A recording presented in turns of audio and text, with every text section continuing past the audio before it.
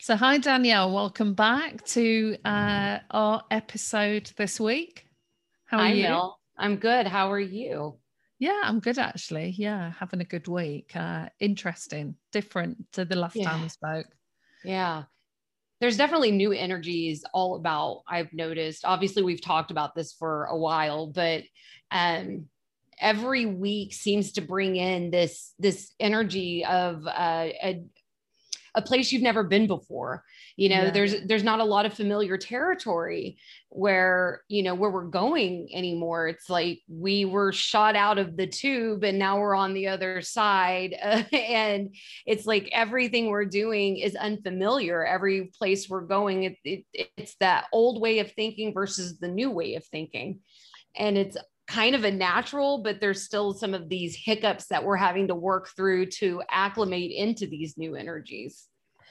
Yeah, and that leads us nicely into the theme, really, that we were looking at exploring from the esoteric and psychological perspective.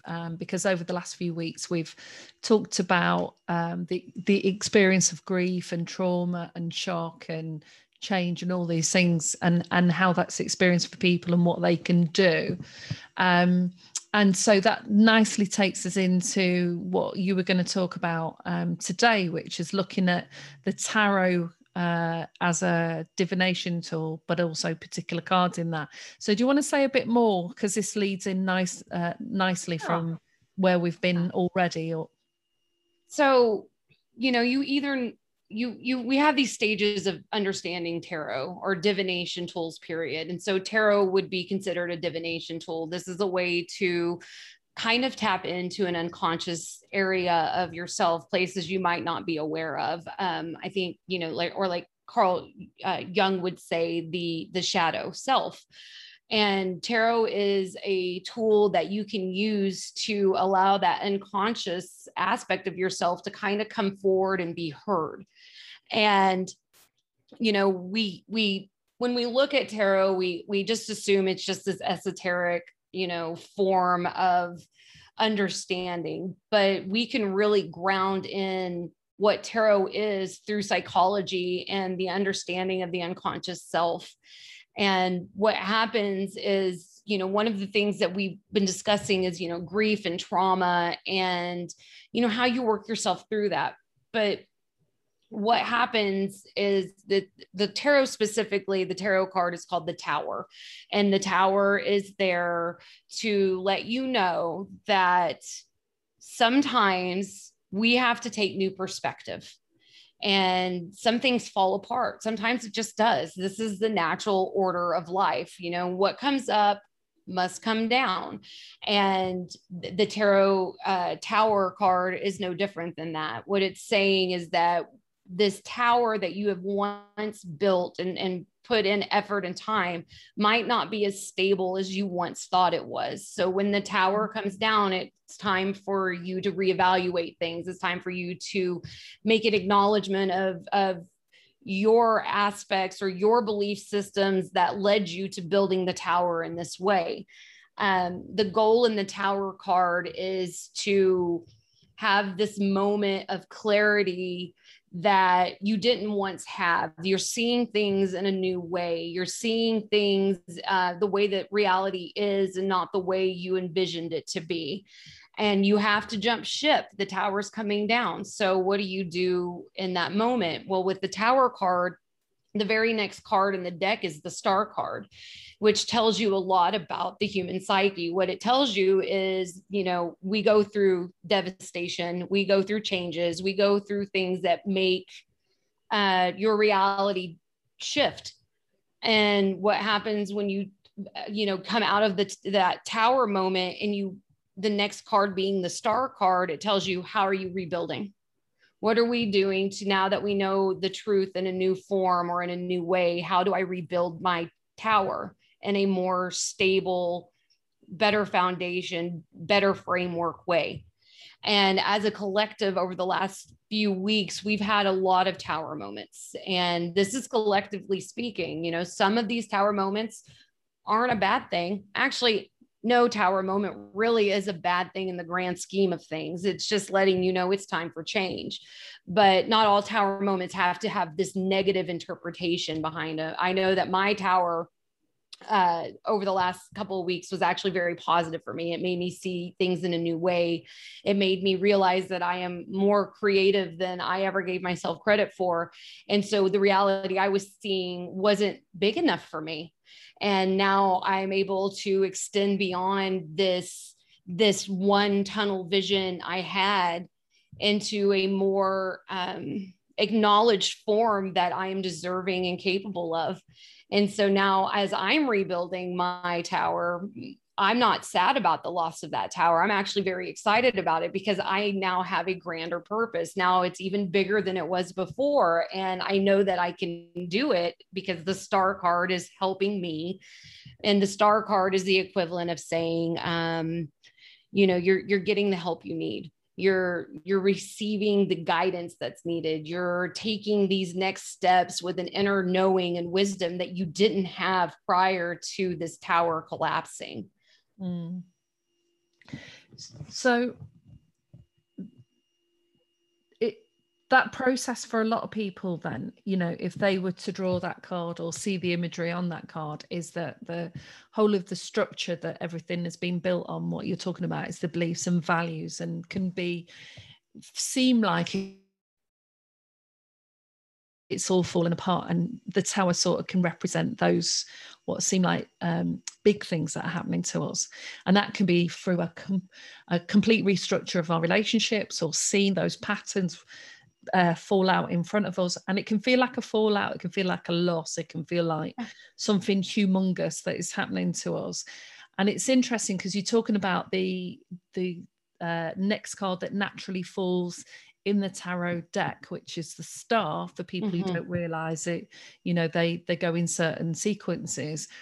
But I guess that process of going from it feels like everything's falling apart and your world's falling apart if you lost your job or your friendships have changed, and can feel in that moment like total utter despair and destruction.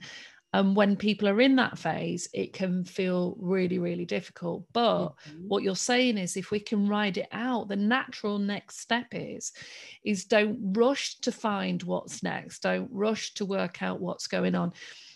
Try not to see this as destruction and devastation, because actually, if you see that it can be that the very foundations that you've built things on have to be reviewed, have to be redesigned, have to be looked at in a particular way, because sometimes the insight you get from that is what helps you then decide and define what the next steps in that journey will be. So it might be, if it's friendships, it will help you decide, you might have had these friendships for a long time and they've looked a particular way, those patterns have been that way, you've done what you've always done, but all of a sudden sometimes information is coming along and now you'll see things or hear things, and this will just feel different.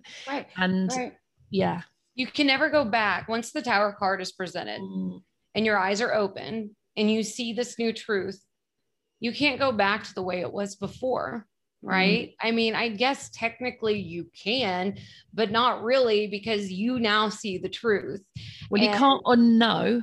Yeah, you can't unknow once you know. Yeah. And, if we take a look at the tarot, it really is a journey within itself. The Fool starts the journey. The Fool is innocent, wide-eyed, has no idea the dangers that could lurk ahead, right? And so then we start working through, and that's just the major arcana, right? So then you just start working through each step. The Tower card and the Devil and Death card are probably the three scariest cards for people to receive in a tarot. But just like with the Tower card, it doesn't have to be a negative thing. Death doesn't mean death. It doesn't mean literal death. It's just change. It's the death of something you once held true, and it's typically whenever so this Tower card, what it really tells you is, once you know, you can't unknow. Once you find out, it's time to ride the storm. and go into observer mode. If you ever feel these tower moments happening to you, and I'm going to transition slightly into the psychology, is, you know, once you feel these moments of despair or when the other shoe drops kind of vibration, the best thing you can do is stop, observe, take a breath, and allow that moment to pass. Because when the star card, i.e., or, you know, the moment of clarity starts to occur, now you can begin the rebuilding process. And now you get to do things in the way that it's truer to your heart. It's truer to what you align inside of. And with tarot cards, period, I am a 100% supporter of using those when you're trying to learn to get to know yourself, because they will teach you a lot about yourself, even more so sometimes than, you know, going to therapy can. You have to be open to the shadow sides of yourself. And if you're not ready for that, absolutely go now. You need to probably have a secondary viewpoint, but tarot does this really amazing job of telling you the truth, and the truth doesn't care about your opinion of it. Now, does it? It's saying this isn't working out for you. So the universe is coming in and throwing a monkey wrench. So this, you know, this tower now has to fall. And then whenever you take the next steps, which you have to allow the breathing space, you have to allow the wisdom to come, and as you just said, no searching for it. Like, believe it or not, the harder you try to find something, the harder it is to find. It's almost like you're putting a negative energy spin onto something that you want to be positive, because you have this feeling of lack. I'm lacking because I'm searching. But if we do this universal response, and it works quite well, I'm living, breathing proof of it, that if you allow the universe to put you in a settled position, observation, then the information just starts flowing in.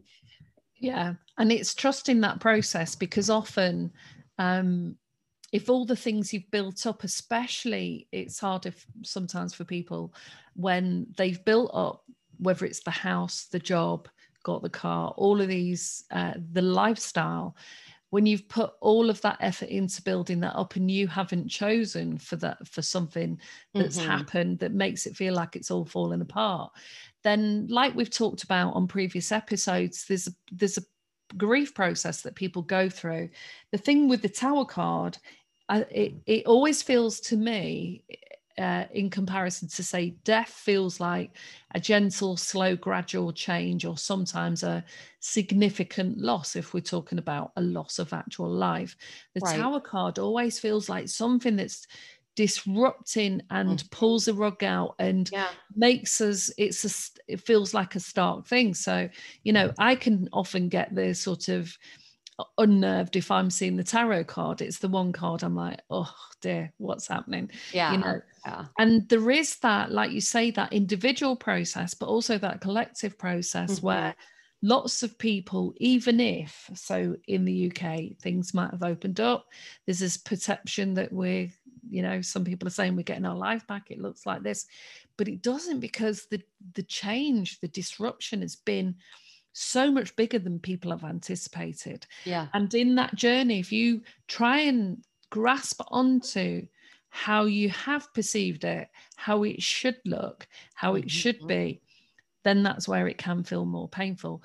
If you can ride out the, like you say, go to that inner place within yourself, that still place, at some stage, if you know, allow yourself to trust the universe and trust where you're at, and trust, and that's key, and ask for help, or it's just the acknowledgement that you are not bigger than the universe. The universe is always going to be several steps ahead of you.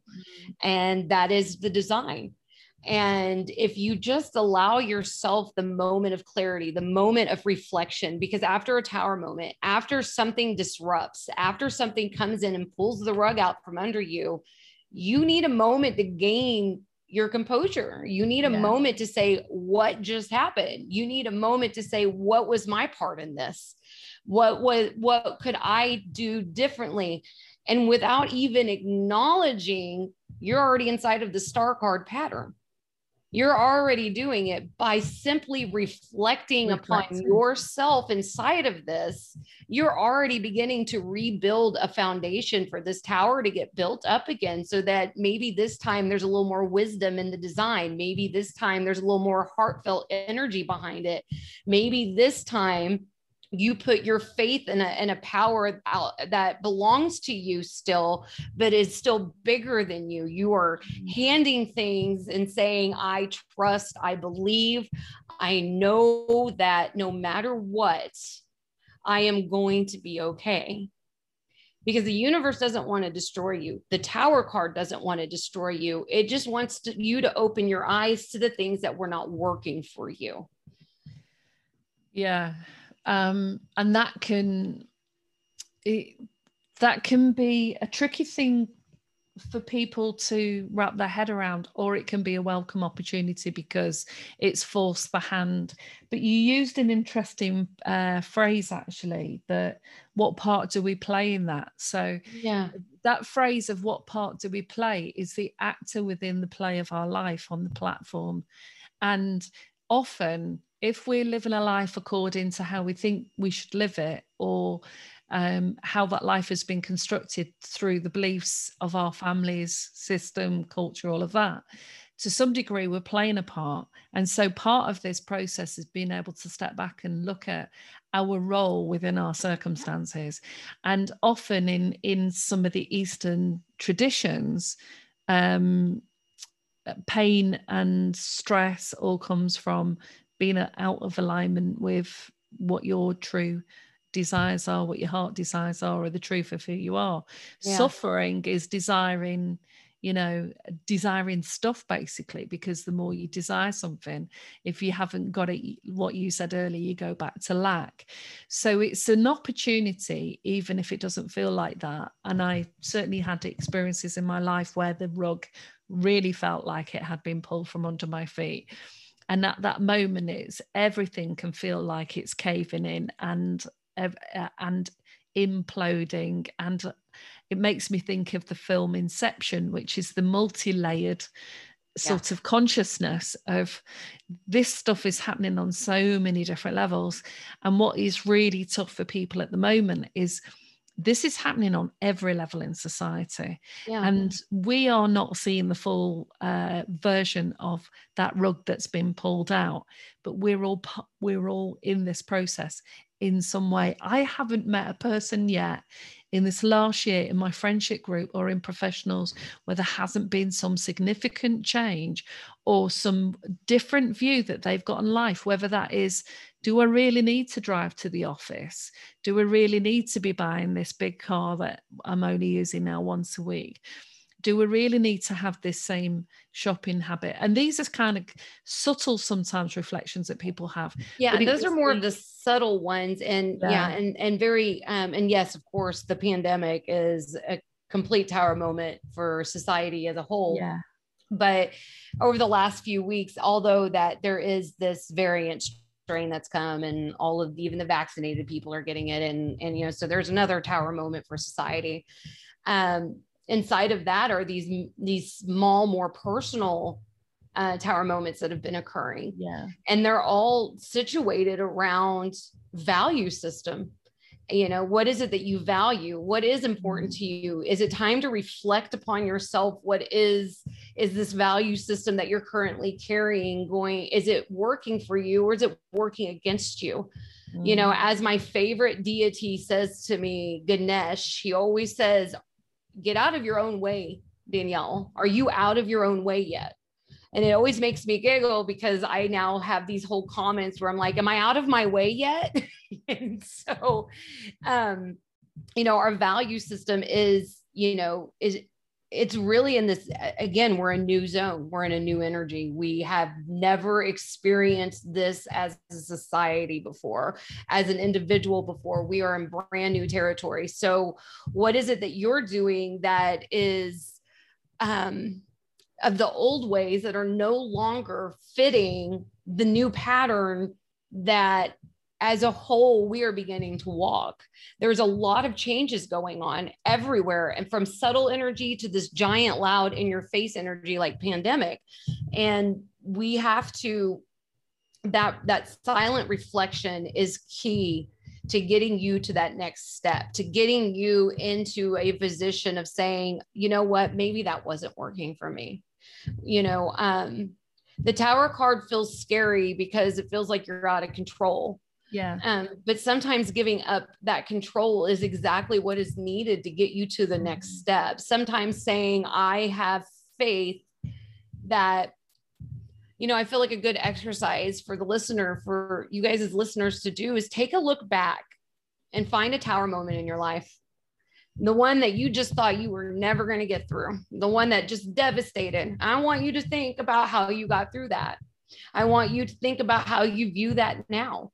I want you to decide if that Tower moment was something you actually needed, because I can guarantee that if you did your reflection and you made the changes in your pattern, you're going to be so grateful that that Tower moment occurred exactly when it did.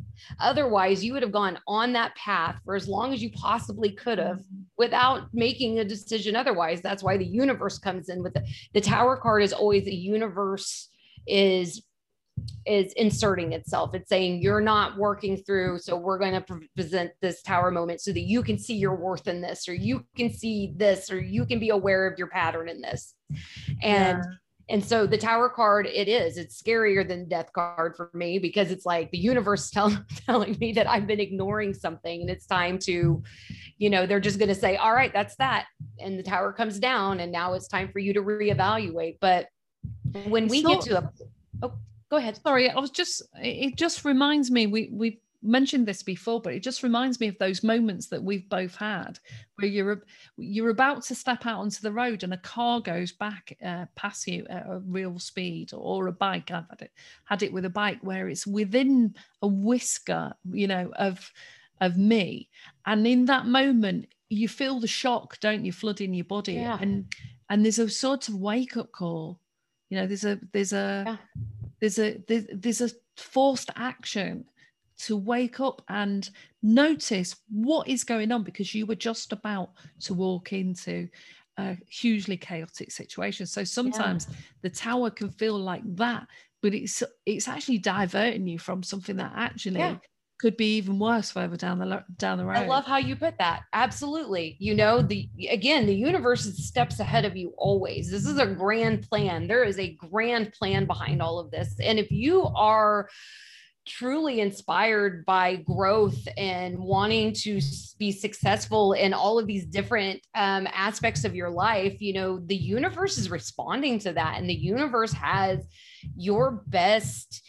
You know, they have the best intentions for you. This is not a negative process, which just our human mind creates a negative process because the human mind doesn't like change. The ego does not like change. It says, I want to go back to the way things are because I know how to do it that way. This new grounding is scary. I'm uncomfortable. But if the universe is coming in and shifting some things around for you, sometimes I know it sucks. I do. It's hard to be grateful when, you know, something massively is upheaved from you. But if we can sit in this observation mode, acknowledgement mode, accountability mode, reflection mode, and say, you know what, I already know through the faith, through my heart chakra, through my crown chakra, I have the faith that whatever this higher power is, whatever this bigger power is than me, it has my best, like it has the best intentions for me. And if I trust that, my Tower moments are more of a reality check to my value system. Like, oh, if the universe decided to get involved, I'm doing something right. If the universe chose to protect me and to upheave all of this stuff, and it feels traumatic for now, there was a reason behind it. And how about instead of saying, woe is me, I choose to say, well, let's figure out that reason behind it and become curious again. The curious child, right? Like you always say, we need to become curious at this point. I'm going to observe the things going around me. And if that piques my interest, I'm going to go get curious about it and start to kind of dig in that direction. Allow that moment moment of clarity to open up inside of this moment of upheaval, of unknown territory, of, oh my God, why did this happen moments, and allow that trust and faith that you have not only in yourself, but beyond that, to really show off. Allow that stuff, allow the intuition to show off, allow the universe to show off for you, allow it to say, here, you look how much better this is. This is why we did it. You've also raised several facets that sit alongside and inside the psychology as well, because if we're static and we're not moving, if either we consciously seek growth through personal development, through doing courses, through reviewing our lives on a regular occasion, we can often notice these periods in our life where we're either on a plateau, or we just stuck, or we just have not realized that everything's become the same, and boredom and things like that are an indicator. And there's an idea in psychology about the sort of cycle of change, but there's this safety versus growth. And so what can happen is, part of feeling safe and comfortable is in the known. Even if we're bored and we recognize that things aren't as satisfying anymore, or the relationships, we just don't feel the same, and we're observing things in a different way, and our perceptions have changed, and our values and beliefs are changing. It's still safe though to remain in that space. And as you say, the ego, its job and the brain's job is to keep you safe and possibly not change. And Carl Jung looks at that. If you look at the tarot and you look at the esoteric, Carl Jung talked about the ego and what the ego's role is. And it's had a bit of a bad rap over the years because it does serve us, does have a function. Look, the ego is not something that you kill. The ego is not your enemy. The ego can be one of your greatest allies. You just have to tame it. Yeah. And use the awareness that we're developing through these steps to be curious, like you're saying, to look at our life under the microscope, and when we're in that space, do that and ask ourselves, are we staying here in the familiar, in the known, without the growth, with these things because it just feels easier? And sometimes it does feel like we've got a choice and we've got forever to do that, but at some stage maybe our soul has a calling for something bigger than who we are right now. We should be reaching for the stars rather than settling for mediocre, and whether that is settling in relationships. So the growth period, and I used to use this as a tool a lot when I was working with professionals who were working with kids in school, because if a child, and this is what sometimes makes it difficult for people, if they've grown up in an environment where they've never learned to realize these things and trust their intuition, and realize that some of this rub that we get, this dissatisfaction that we get, this low level of tolerance that we get, are indicators, and we can ignore them, that at some stage, like you say, the universe will come along and on an individual and collective level, and bang. And we have to also have worked on our resilience factors. So that, like you say, faith, hope, trust, really important in all the work that I do. No matter how miserable that we feel, no matter how deep we've gone in that therapy session, no matter how much we've immersed ourselves in looking at every facet of every corner and turning over every stone, we've got to find some facets and shards of light or hope. Or in our darkest days, we've got to light a candle, we've got to breathe, and not be too rushing, because you've got the two cars together. But in a way, what we've got to do is open up what's almost like a neutral zone, and we can feel like the no man's land. Sometimes in those situations, you've got to rush on by, you've got to find somewhere new to live, you've got to do this, you've got to do that. But sometimes we need to stop and breathe. And it goes back to that, that 0 point of when you breathe in and you hold your breath and you suspend it. And then everything just gets return home just long enough. Just long enough to acknowledge yourself, just long enough to say it's going to be okay, because that hope and that faith. I'm okay. And your point exactly of think of the times in the past where you've had these events. What happened at the time? What signs were we missing? What signs came through?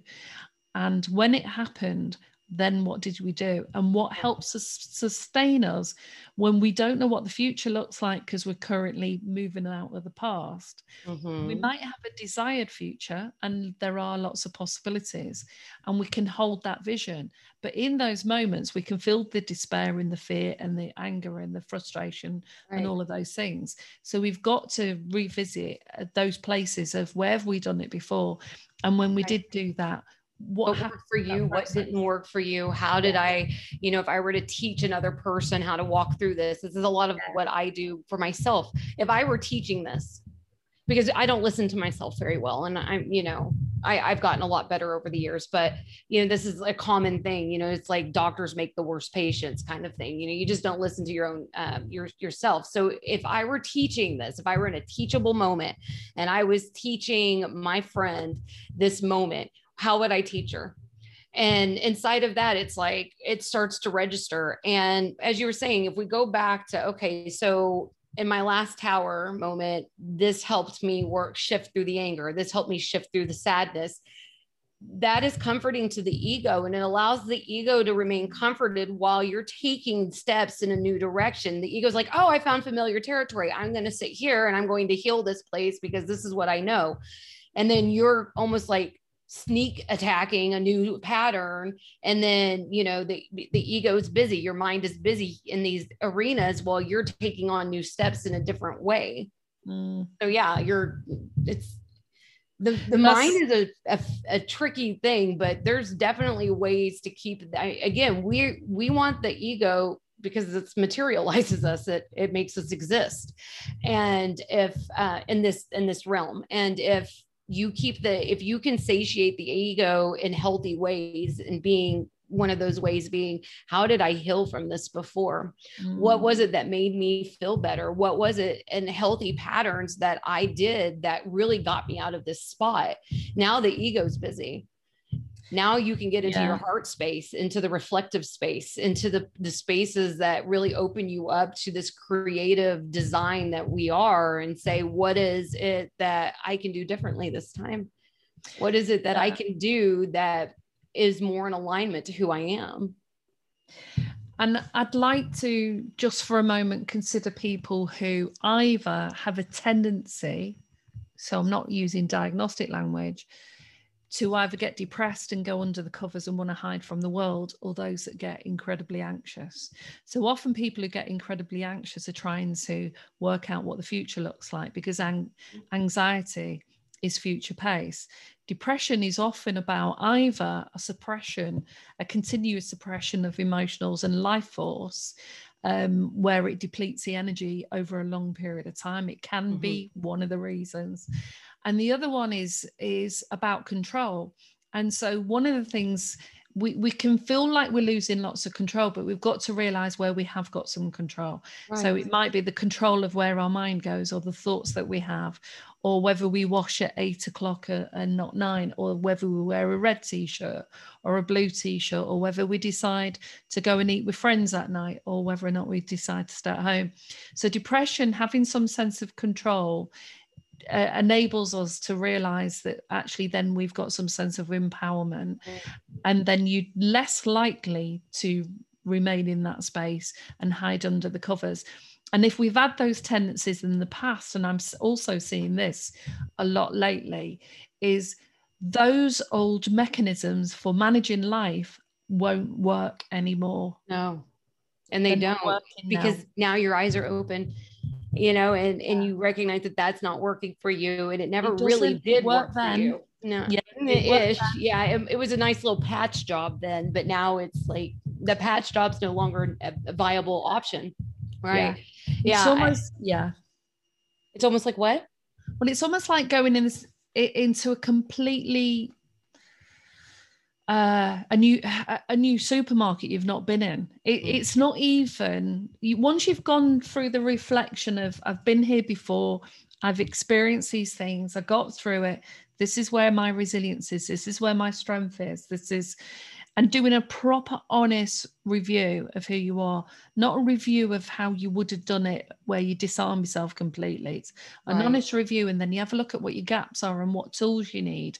Because if you need assistance, you find those that give you the assistance in whatever way, whether that is financial, emotional, supportive, community, whatever that is, you can ask for that at the time. But it's almost like you've got to now experience walking into a brand new supermarket that's got different lights and different things on the shelves, and you can't even expect that you're going to see the same things on there now. But if you walk into that with a almost like, again, going back to childhood curiosity of, wow, I wonder what this space is going to look like in comparison to the space I was in before.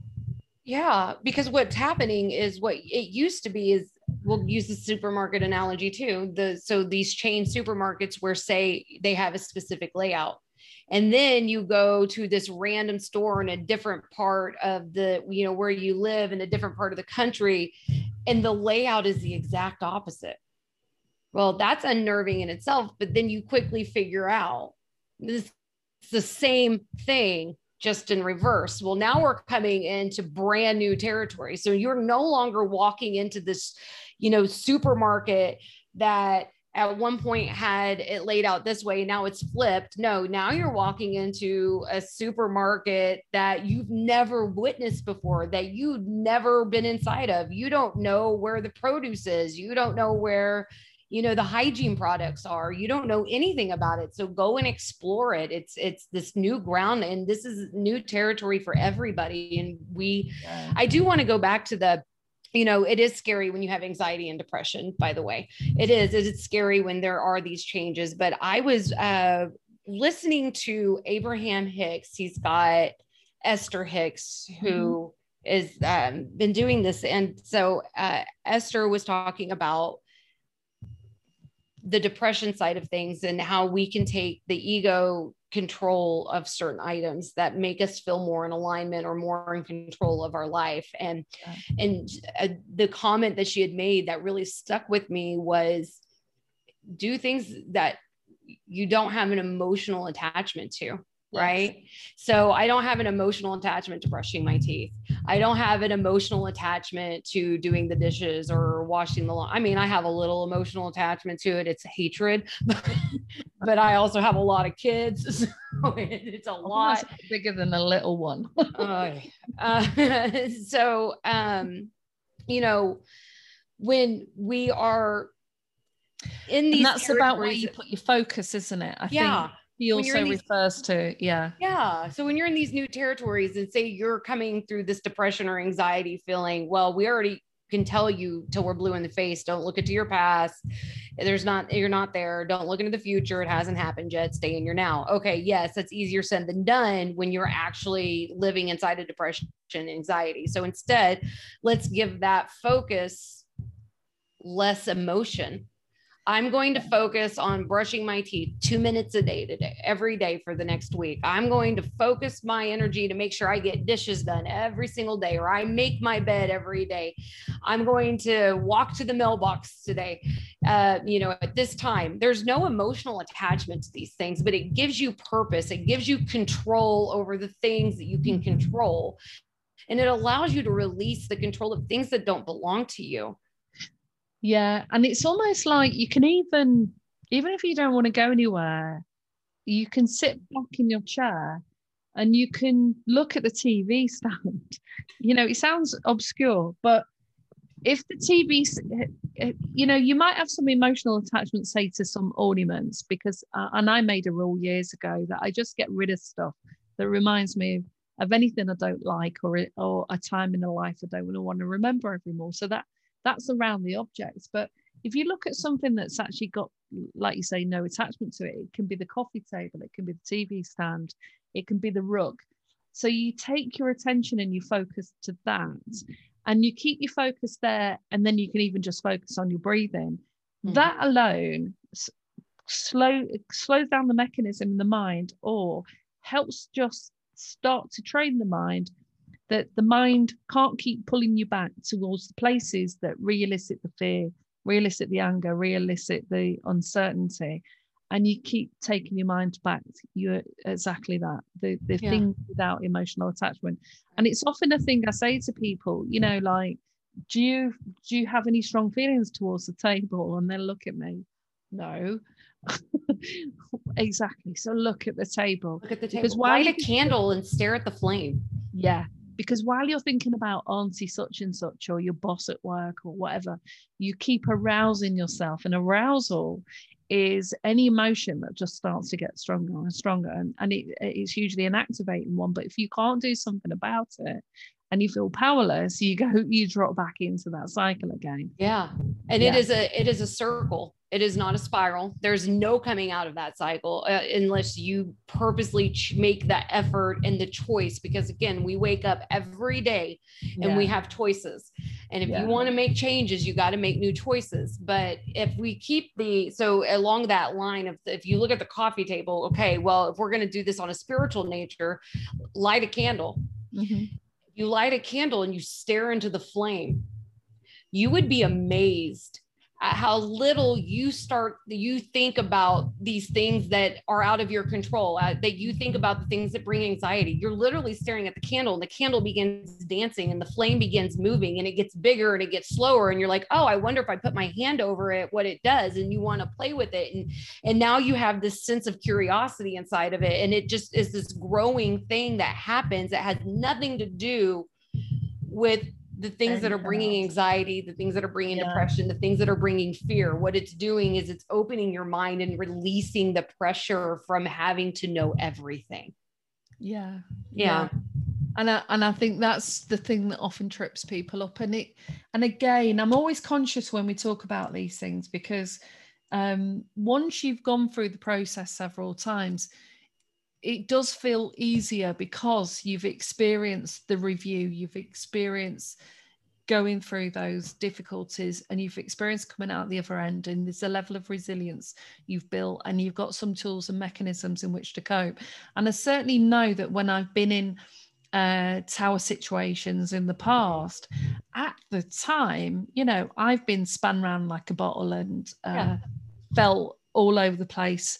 But what I did learn very early on in those, because, you know, I think I've said to you before, I had a child that was sick all the time. So we were rushing him to hospital on a regular basis. So we lived, you know, in and out of hospital for like 2 years.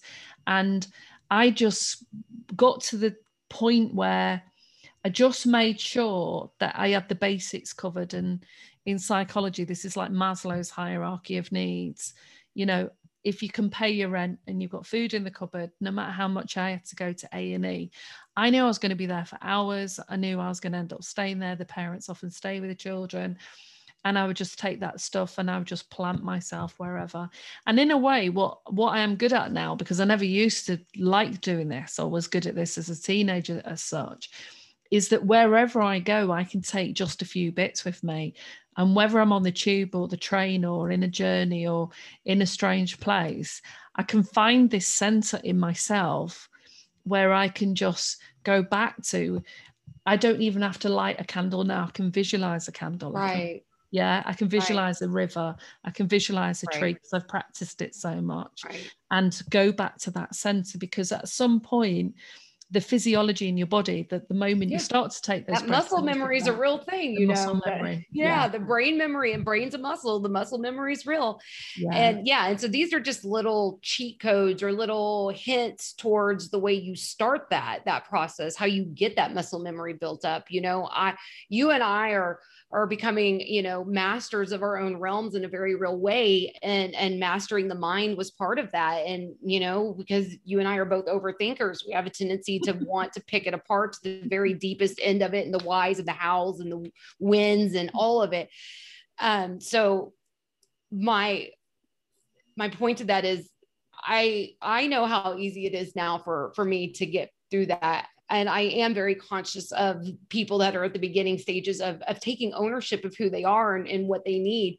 But you have to break free of your own patterns. And so these little tidbits of information are ways that not only have helped me successfully, they've helped others successfully as well.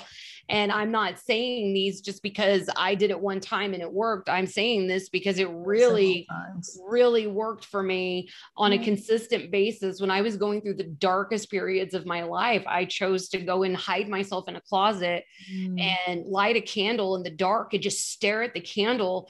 And even though I didn't understand fully why, I knew that it gave me a break. I felt like I could breathe because I was focusing my energy. Because if I focus on my breath work, I can still think. I'm a very good thinker. I can think through, I can listen to it. I can have a full on conversation and have a full thought pattern in my head. But if I'm staring at this candle brings curiosity to me. This candle flame, it's jumping, it's moving. There's no air moving around me. Why is it doing that? Am I breathing on it? And so now my whole conversation in my head has nothing to do with the things that were causing depression, the things that were causing anxiety, the things that were, bringing out fear inside of me. Instead, it's like my inner child gets to come out and explore just a little bit and say, oh, this is cool. What is this? This is interesting. Why does it do that? This fire thing is, I even used to have a fear of fire. And now I'm like, it's just a respect now, because I used to light the candles on a consistent basis. But yeah, we as, in general, we don't ever feel like there's a way out in this as the center of our own universe, right? But if we just tap in just long enough, we will recognize quite quickly that nobody is in control of their fate. Nobody's in control of that destiny, and you're in control of steps inside of that destiny, sure. But you have no control if you go on that street and out of nowhere a car hits you, right? You don't have that kind of control of your life. So instead of living in that fear that you have no control over that, go live your best life and go have a good time about it, and find all of the little tricks and things that you can do to access that part of you that doesn't constantly live in this fear or need to control, because we already know death is going to happen. We don't know when, right? So if you allow yourself these moments of clarity, these moments of breaks in between these devastating moments or less than devastating moments, and you go and just make it a point to live your life out in its fullest degree, you won't have any regrets when that time comes. And that's really kind of the goal in all of this, is just go live your best life possible. Go find the things inside of you that make you say, I deserve this. Find the things inside of you that says, this motivates me, or this inspires me, or now I want to be a better person. And if we allow our thought pattern to say the Tower card is not a negative thing, it's an awakening of sorts, right? It's a universe awakening me, then it changes the frame of your mindset. It changes how you decide to view the world. It changes the level of fear and scaredness we have about change. And as you're talking, I sort of feel like I want to wind it back a couple of steps, because I'm remembering a time you talked, I think everybody's experienced a really dark place in their lives at some stage. And sometimes when we're in that, we can have these feelings of unhappiness, dissatisfaction, lack of being able to see anything other, because that is our life right now. And we don't know why, we don't know what needs to change. We don't even know there needs to be a change. And there was a particular time in my life where it got really quite just like that, really, all those thoughts. And I used to listen to Robbie Williams when he was really big. He was certainly big in the UK at the time. And there was a particular song, and this is where sometimes the environment or what you're drawn to, even if consciously you don't realize, your subconscious and your soul can help you. Yeah. see what you're really experiencing, that helps you step out your side of yourself for a moment. Because there was a line in a song, I played this song over and over and over again, but the indication was, and the lyrics in the song was, she sits on the bed with her hands in her head, hands on her head, and she screams. And when you feel like that, when you've got situations going on where you feel like you just want to scream, or that you are just feeling so bad, you don't necessarily know while you're sat on that bed, while you feel so bad, and why you're witnessing and while you're watching things around you that you just can't stand anymore. But you don't know that change is possible, and you don't know what the world can look like because your world has been that way. Or something's come along, like you say, some information's come along and you've heard it or you've seen it, and then that has totally blown everything out of the water. Right. And for some people, the information that comes along is now so intolerable, so difficult to even agree to and align to. Change has to happen. Yeah. Because it's taken us to a space that our soul screams, no, I'm not having this anymore. Not doing it. Yeah. Not doing it anymore. I'm not having it. Right. And I just wanted to sort of highlight that there is a lot of people in those situations, and my mind is also being called to the fact that I'm working on a project at the moment for it's mostly aimed at women, because but it is for men and women who are experiencing domestic abuse, who have been in these relationships with people who are slowly chipping away at their confidence and self-esteem, and remarking in things in a way that they forget who they are, they forget the person that they were once, and they're living this life where their world gets smaller and smaller, where there are less and less opportunities. But with quite a few of these women, something occurred, whether it was an external thought, whether it was a record they played, whether it was a book that they read that spoke to them on a really deep level, that says, it's got to change now. Yeah. Yeah, it has to. And you know, when you're ready for change, you know, you can't change anything until you're ready. And that's just that. But once I am not going to ever coddle the notion of victim mentality. I just won't. Yeah. And, you know, being a person that has been in situations like you just described, you know, the moment of clarity hit me. And that was that. I realized that none of this was normal. None of this was right. And it was time for me to move forward. And I, in that moment, my soul screamed it. And I knew beyond a question, any doubt, that I had to. And in that have to, there was no victim in that. It was, this is not good. I have to get out, and I have to get out quickly. How do I do that? And then begin the tower falls. Right now I'm sitting here and saying, I have to sit still for a second and gather my thoughts, because this was massive for me. Right. This acknowledgement is now massive. My soul scream is massively, it's deafening. So what do I do? I have to sit. I have to surrender, and then I have to start moving forward. And that pattern obviously is different for each individual, but the pattern does appear once you allow yourself that moment of clarity, that moment of surrender, that moment of, I don't know. And I don't know the next step. What's the next step? Sometimes that next step is kind of hazy, because you have to sit for a moment. You have to gather that energy. You have to make an understanding within yourself. And then the clarity just happens, and you just know your next step.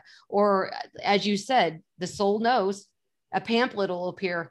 or a commercial that you've never seen comes on, or an ad on your social media platform pops up, and you're like, oh my gosh. And it feels like the most natural thing that you should be doing. Yeah. And that's how your guide, that's how the universe, that's how you're unconscious. This is how you talk to yourself. This is all of this. This is just the universe always responds.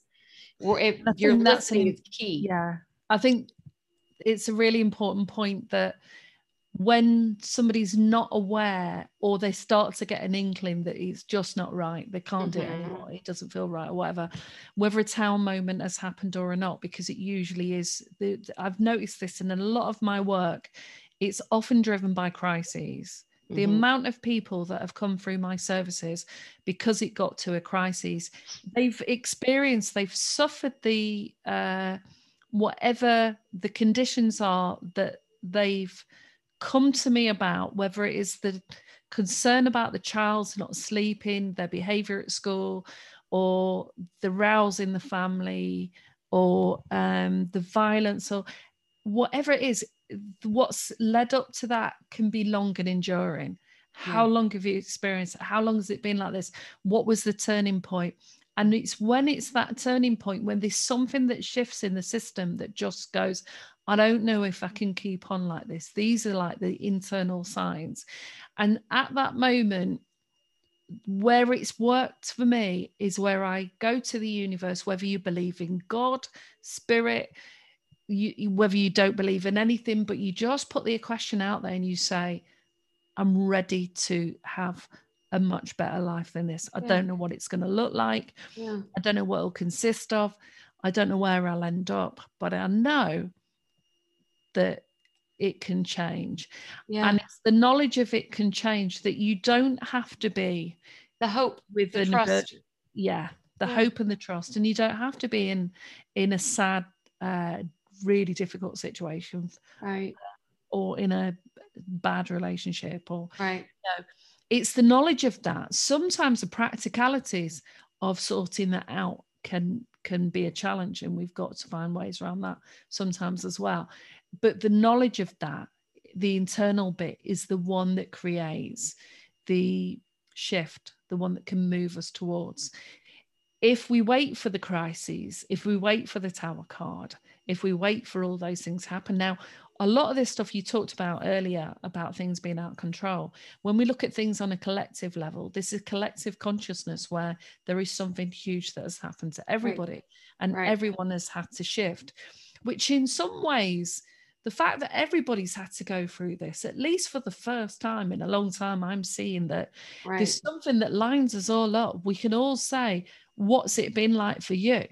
How has this year been for you? How has it impacted you? Because we all have this in common now. Yeah. And it's a bonding experience. You know, we talked about the negative sides of grief as a whole, as a collective with the pandemic, but there's a lot of positives to it as well. There's this bonding that's going on through a lot of the communities, you know, whatever community your tribe is, you know, or you feel like you belong in, you know, there's this sense of, partnership or camaraderie that wasn't maybe there in the past, because now we're all experiencing this massive upheaval of the way things were.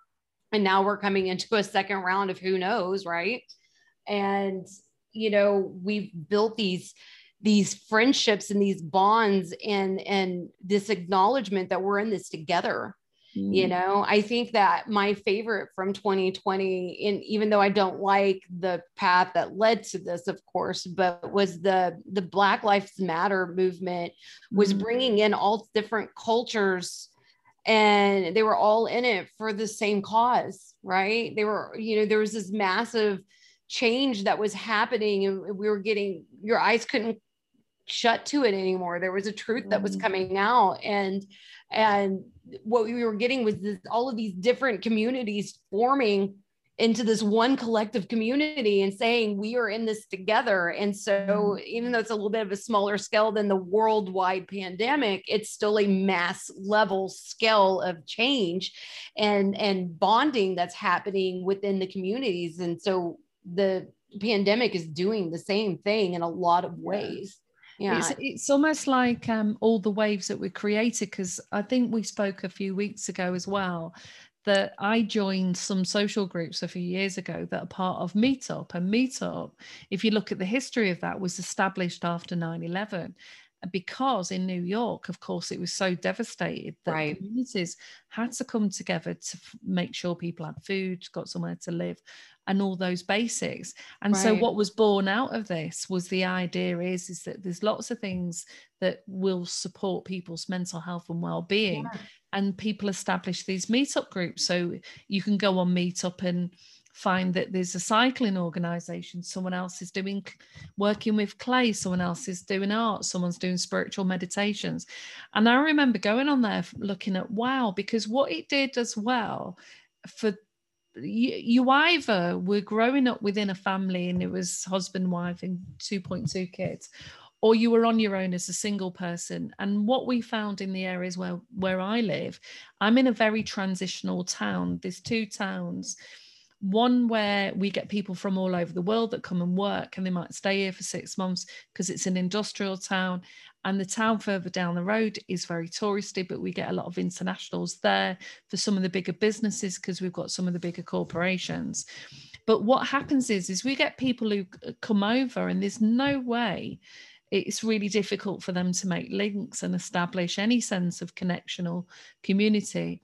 So they could go online. And this is what I found, is it was very easy to move out of the rut and get off the sofa. And there were so many women that I met who were very similar to me at the time, that we were all working, we had an income coming in, the kids were growing up.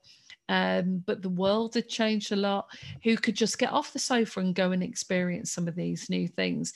And in a way, it sort of, for me at the time, was about me making a conscious decision. Like you said, we both have these brains that, want to unpick everything, analyze everything.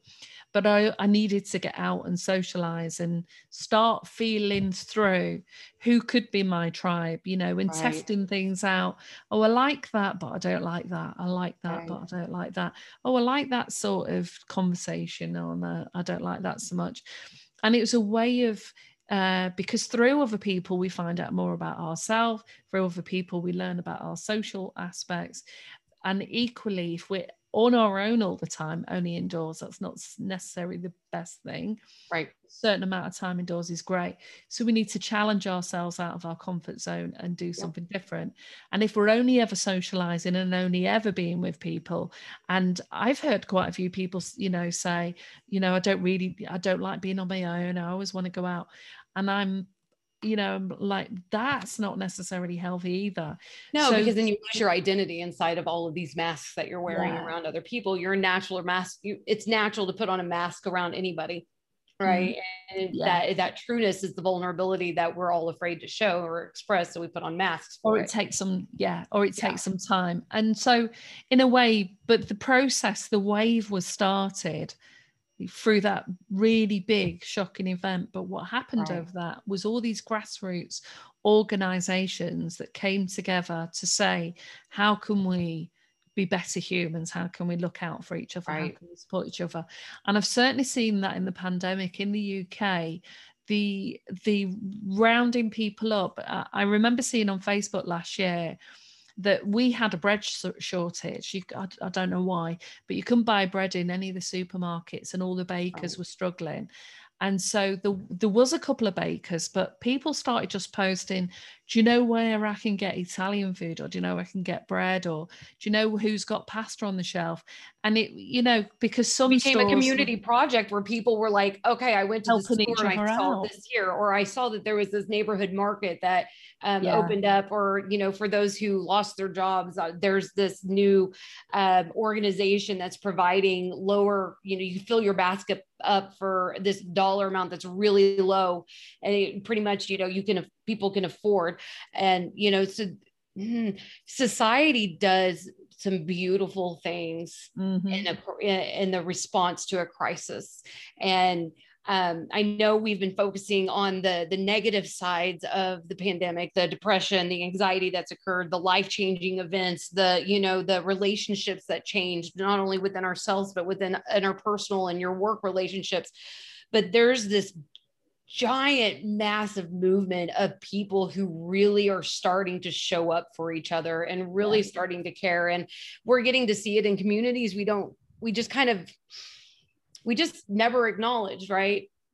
You know, the way that the frontline people, like the doctors, the nurses, step forward, and they were really risking themselves for an unknown or not much of an understanding disease. We have these minimum wage workers that we typically don't give much regard to, and the lack of respect is very apparent. But they've kept the economy going. They kept the economy going. Yeah. Right? They were the ones on the front line facing. They're the ones going out every day, sitting in the and shop. People were like, you know, they're referring to them as essential workers. We were thanking them in a public forum. You know, we were so grateful to have these people that we were once overlooked to being these the caregivers to us, the ones that are not, like, making things happen for us that we couldn't have done if they had closed. And it's just, there's a lot of beauty that's going inside of whatever negative there is. And if we stop looking for the negative, you're going to start really seeing the beautiful things. And this happens. It's possible. Yeah. Yeah. And this is also what happens inside of these tower moments. We are so focused on the negative and what we lost that we don't stop to bother for even a moment that maybe it was exactly what we needed to lose. You know, and when you can start shifting your perspective, and it takes time, but if you can start shifting your perspective into these newer acknowledgements that I am guided, and I trust, and I surrender what no longer serves me.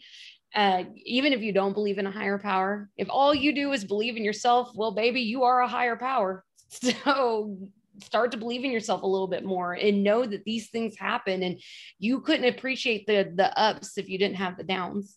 So when that tower is down, find appreciation, some gratitude inside of what you can, depending on the level, right? Sometimes it's just like, you know, I have a friendship that failed. Well, I can still find a lot of gratitude everywhere. Now, sometimes it's a lot bigger than that, and it's harder to find gratitude, but you can. There's always something to be grateful. Are you living? Are you breathing?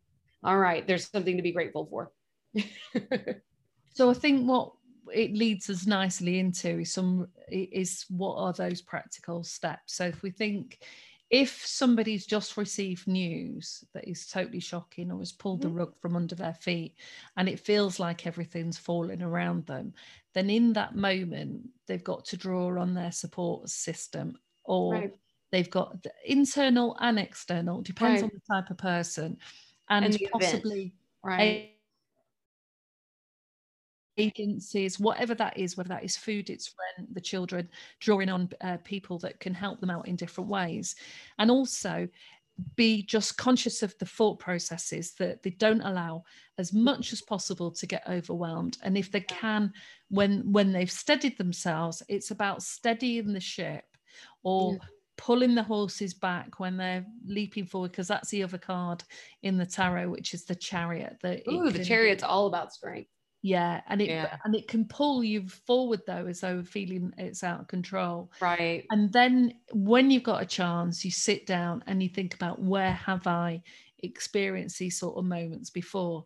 If it's the first, find other people who have, or find. Just put the thought out there. And again, it might be that you wander into a library or a shop, or you just by chance have a conversation, or you go on YouTube and you listen to a talk. And like we talked about last time, the amount of times that I listened to different talks on YouTube, in particular when things were difficult, I still listen to a lot of those things because I find a lot of comfort in them now, because I'm not in the same place, and I can still enjoy those. So that's the initial sort of what's happening when it feels like the whole of your world's falling apart. And there will be lots of stories around there. So you've got to also have around you people who have got your back, but have a positive focus, that don't feed in and we'll all feel a victim from time to time, but they don't feed into the victim story. They feed into what is possible and viable, and how to help sort that out. And that really is the key to getting yourself out of any situation, is just saying, I am not a victim. I am going to stand up in whatever way I can. Yeah. Did things negative happen? Yes. Could I be a victim? Yes. But I'm going to choose. I'm making the active choice not to be. Instead, I'm going to take whatever the next step is that feels right, be it community step, internal step, therapy step, getting a new job step, or just sitting there step. Yeah. And that's a step too. Yeah. And it could be all of those things. So if for a moment we then take people to think about what stillness is in all of this, is if you're in this chaos, in this storm, in this, everything feels like it's out of control, and you're panicking and you're anxious, and all of these feelings are flooding in your body, which is perfectly normal. What's not normal is can feel like that every day on a consistent basis, is to go back to your breath, to notice how your breath feels and try and get some stillness. Part of the brain will be saying, you really, you know, right, this is going, and just realize that you know, your brain's trying to do that job, and go to that place of stillness. And it could be that stillness is no sound, or it could be stillness is relaxing music, or it could just be that you're breathing and you're having a soak in the bath and you're doing something. Or sometimes stillness is listening to really loud music and dancing, or sometimes stillness looks like screaming out in the middle of nowhere or in your backyard. Sometimes stillness looks like staring at a door, you know, or like you said, a coffee table. You know, stillness has all kinds of forms. The key to stillness is to relax the brain thought pattern, right? That's it. So whatever that is for you, for me, I pick up lyric songs. I would like back when I was still trying to train my brain, I would put on music with lyrics, and then I would listen to the lyrics deeply. And if I'm listening to the lyrics deeply and say, try in some memorization form, well, your thought patterns then kind of escape, right? They kind of settle down, and that still forms this level of stillness inside of the deeper thoughts that we have, that unconscious thought, the things that just won't quit. There's so many ways to create your brain to be a little more still that isn't without thought. There's a lot of ways to do things. People sometimes like to clean to still their brain. Some people like to read a book to still the brain. Some people want to have a conversation with a friend that has nothing to do with what is the tower moment that just fell. You know, for me, if I can't get out of my own head, I phone a friend, or, you know, and just talk to me about anything but the situation. Yeah. And so what we're indicating is there isn't any right or wrong way to do it, but we can fall into patterns that we've used many times before. And there is a possibility now that we're moving into a time where, because so much has been impacted in society, education, travel, friendships, communities, work, so much has been impacted. We don't quite know, we're not at the other end of this. We don't quite know what that looks like. So there is a possibility that everything that we did use before that worked might not feel like it relates to us anymore either. And I was saying that to you earlier when I opened up, and I was talking about how I was doing yoga the last few days, and there were some tracks that I played over and over again because I love them. I could tune into them. And I've played them the last few days, and I've gone back and they've just irritated me. And they're just not the same. They're not the medicine that they once were. Yeah, because your values have changed. The tower fell. It's time you rebuilt differently. And, you know, now it's time for the difference in how you work, the energy, the frequency you're sitting inside of, you know, things that, you know, were once a higher frequency than where you were sitting were so therapeutic. And now that you've reached or even surpassed those places, that music or that thing that you did is no longer therapeutic. In fact, it feels harmful. And you don't want that. And that's okay. We don't have to keep going back to the way things were, because clearly some things need to change.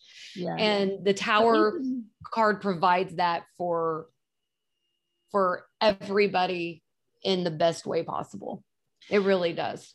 So you mentioned the star as well. So the star I have the sort of image in my mind of the star, and is that the one where she's put, or is that Temperance where she's Yeah. pouring? So if we look back to the original tarot, it's a naked woman sitting next to like a reflective surface, water, and she's holding the star in her hand up above her, Yeah. right? And so she's become the star. She is now cleansed, free of the burden that was the card before the Tower. And so as the star emerges, you've cleansed the space, you've reawakened inside of a new understanding, and now you can shine. Right. And it's interesting sometimes the insights that occur randomly that you've not even actively pursued when you move into that zone as well. And I certainly know that some of the things I've started thinking lately in comparison to how I might have viewed things before has also taken quite a shift. Or the theories that I draw on, or some of the ideas. And even with colleagues now on the projects we're working on, I've made it really clear that, you know, I said, look, I have got a lot of experience in this area, but I did this 10 years ago before we could go online, before we had the technology, before I was working with people who were younger, who are discovering things in the psychology and in the masters that they've been doing that weren't around at the time, where I had to go to a library and find a book on a topic, where now we've got access to absolutely everything, and everything's much faster and quicker at our fingertips. So I'm sort of raising with them of, I bring what worked and what was good from there, but I don't see it as a given. I see it as a chance to align that with some of the new stuff that's emerging. Because I said, until you've spoken to the new clients that we'll have in this service, we won't know what the themes are that are emerging. And I'm seeing some themes coming through. And what I am seeing, which is really fascinating, everyone that we've spoken about this week that may want to access our service are reviewing their lives. They're doing life reviews. And so whether or not they had a Tower experience, there's a space they've entered. And so the course that I was creating, which was helping people think about transition and what that process takes, is because I don't want people to be fooled by their minds that pulls them back towards the space that actually in some cases may not exist anymore, and for some people it may look as though it exists, but it won't be anything. It won't feel anything like that, right? Won't feel like now. And I'm seeing some evidence of this, and it's fascinating. That's beautiful. Yeah, that's really beautiful. I love hearing whenever we are having a collective shift of sorts, you know, even you know, because what that's telling me is that if everyone, when you're doing this past week is doing a life review, that's telling me, collectively speaking, there is this huge shift in energy where people are saying, is this working? Yeah. Am I going to be happy in this path? What do I deserve? Did I ever deserve that? Do I need to move forward from that? And I think that's a big deal. If we have people like reviewing their life, then you know that collectively there is a monumental shift happening. Yeah. And it's less than subtle now. Yeah. And because the other thing along that I'm seeing is there's been a pattern where, especially in domestic abuse, where they've experienced it in the past and might even have teenage children and met someone more recently. And some have had children, some haven't. And there's only been one occasion where it's got to that stage of aggression or violence. And they have got straight away, no, not having this. Because once you know, you can never unknow. Exactly. But it has been in the past more unusual in this field, because the classic is that it can take 16 to 20 attempts on average for a woman who, you know, police call outs and everything, who then eventually leave the relationship. And what we're seeing now is people are standing up and going, no, this is not right. I'm not having this. and cutting it out straight away quite That's quickly. amazing. And this is interesting unfoldment that I'm witnessing. Right. Well, what you're witnessing is what the not so subtle energy now, because since 2020 we've been on the divine feminine rising, and all you're telling me in that is that the divine feminine rising has risen.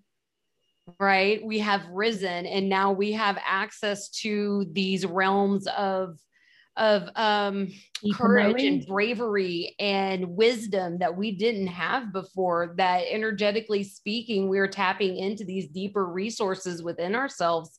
And we have this knowing and this trusting of intuition that maybe we didn't have before because of the conditioning of so many generations of women. And so that's a massive movement to have less than subtle energies of what we've been, you and I have been acknowledging for the last few years. Now that it's becoming less subtle, that's like a victory. It makes me want to celebrate. Yeah. I mean, for me, I'm going to keep noticing what I notice. Yeah. Because with it, how we've created this process is we've only created some baseline options, because when we get to see what the themes are that emerge and where people are at, we're designing things as we go along. And that's the other thing, is we have to design more in the moment to moment, rather than trying to project 3 months, 6 months ahead, because the shifts are so fast. And what I'm also seeing is this capacity to come fully into ourselves is a male and female thing. So even though we're talking about, domestic abuse, and it can often be around the rising of the women, that this is a shift in male and female consciousness and thinking and dynamic. Well, because the healing of the divine feminine isn't limited to the feminine. That's just an aspect of them. They also have the divine masculine within them. And so if we're in the rise of the divine feminine, that means that even our male counterparts are having the rise of their divine feminine. So they're becoming more in touch with their intuition, into their heart space, into their creative nature, and And it doesn't matter what Grandpa Joe did or what the line of feel, whatever, that they're the ones that make that change. And even though there might be some slow, steady steps, it's still slow, steady steps. And that slow, steady steps eventually build monuments, eventually build pyramids, eventually, gets the 7 wonders of the world, and it's just collectively speaking, I know that there's a lot going on. But I also know that a lot of that is this awakening that's been happening, and this grand rising for so many souls and so many people. And everybody is really beginning to see themselves in new light. They're beginning to see the things that was once overlooked in a brand new way, and they can't keep their eyes off of it. And it's beautiful. This is just a new environment we're living in. And I, for one, am, even if there's some negative connotations, there always has to be a little chaos, right? You got to match some dark with the light. Otherwise it's never full.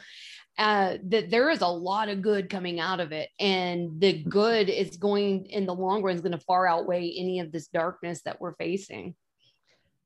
Beautiful. And I think on that note, as we end, what we can invite people to do, if you're in the midst of the chaos and the tower falling, of course, deal with what you've got to deal with. But let's invite people to see, what is it that you can see, whether it's grass shoots of ideas or activities or community things or things that indicate there are shifts and changes. Because the thing that keeps coming to me all the time is about these waves of change. And some of the waves are subtle and some of the waves are huge. And I can see these various waves in different aspects of the system in which we're operating. And when we understand our part in that and how we want to participate, and I'm not going to say play a role, because you can't play a role if you're in your own sovereign being. If you're in your own knowingness, in your own in your own gifts and your own state of who you are, you're not playing a role anymore. You're not playing a role on the highest, she said it. Yeah. So I think, once again, we've covered something that looks fairly short and simple, but actually expanded that in many different ways as we do. So one of my favorite things about to talking with you is it never is 2 sentences and we're done. It's always this beautiful, deep ocean of thought that we get to swim in. Yeah. So I look forward actually to exploring other aspects of the tarot and how we can use that and the different cards. Because I certainly know that, in psychology, we can use imagery in so many different ways and enable people to see, how their subconscious mind is speaking to them and what they can pay attention to and how they can use this information to either validate or give them signs of things. So I look forward to when we explore other aspects of that. So thank you for sharing your knowledge and understanding of the Tower and the Star card. Well, and as always, thank you for sharing your knowledge. So cheers. Well, I shall see you next time. Yes. See you next time. Bye, everybody.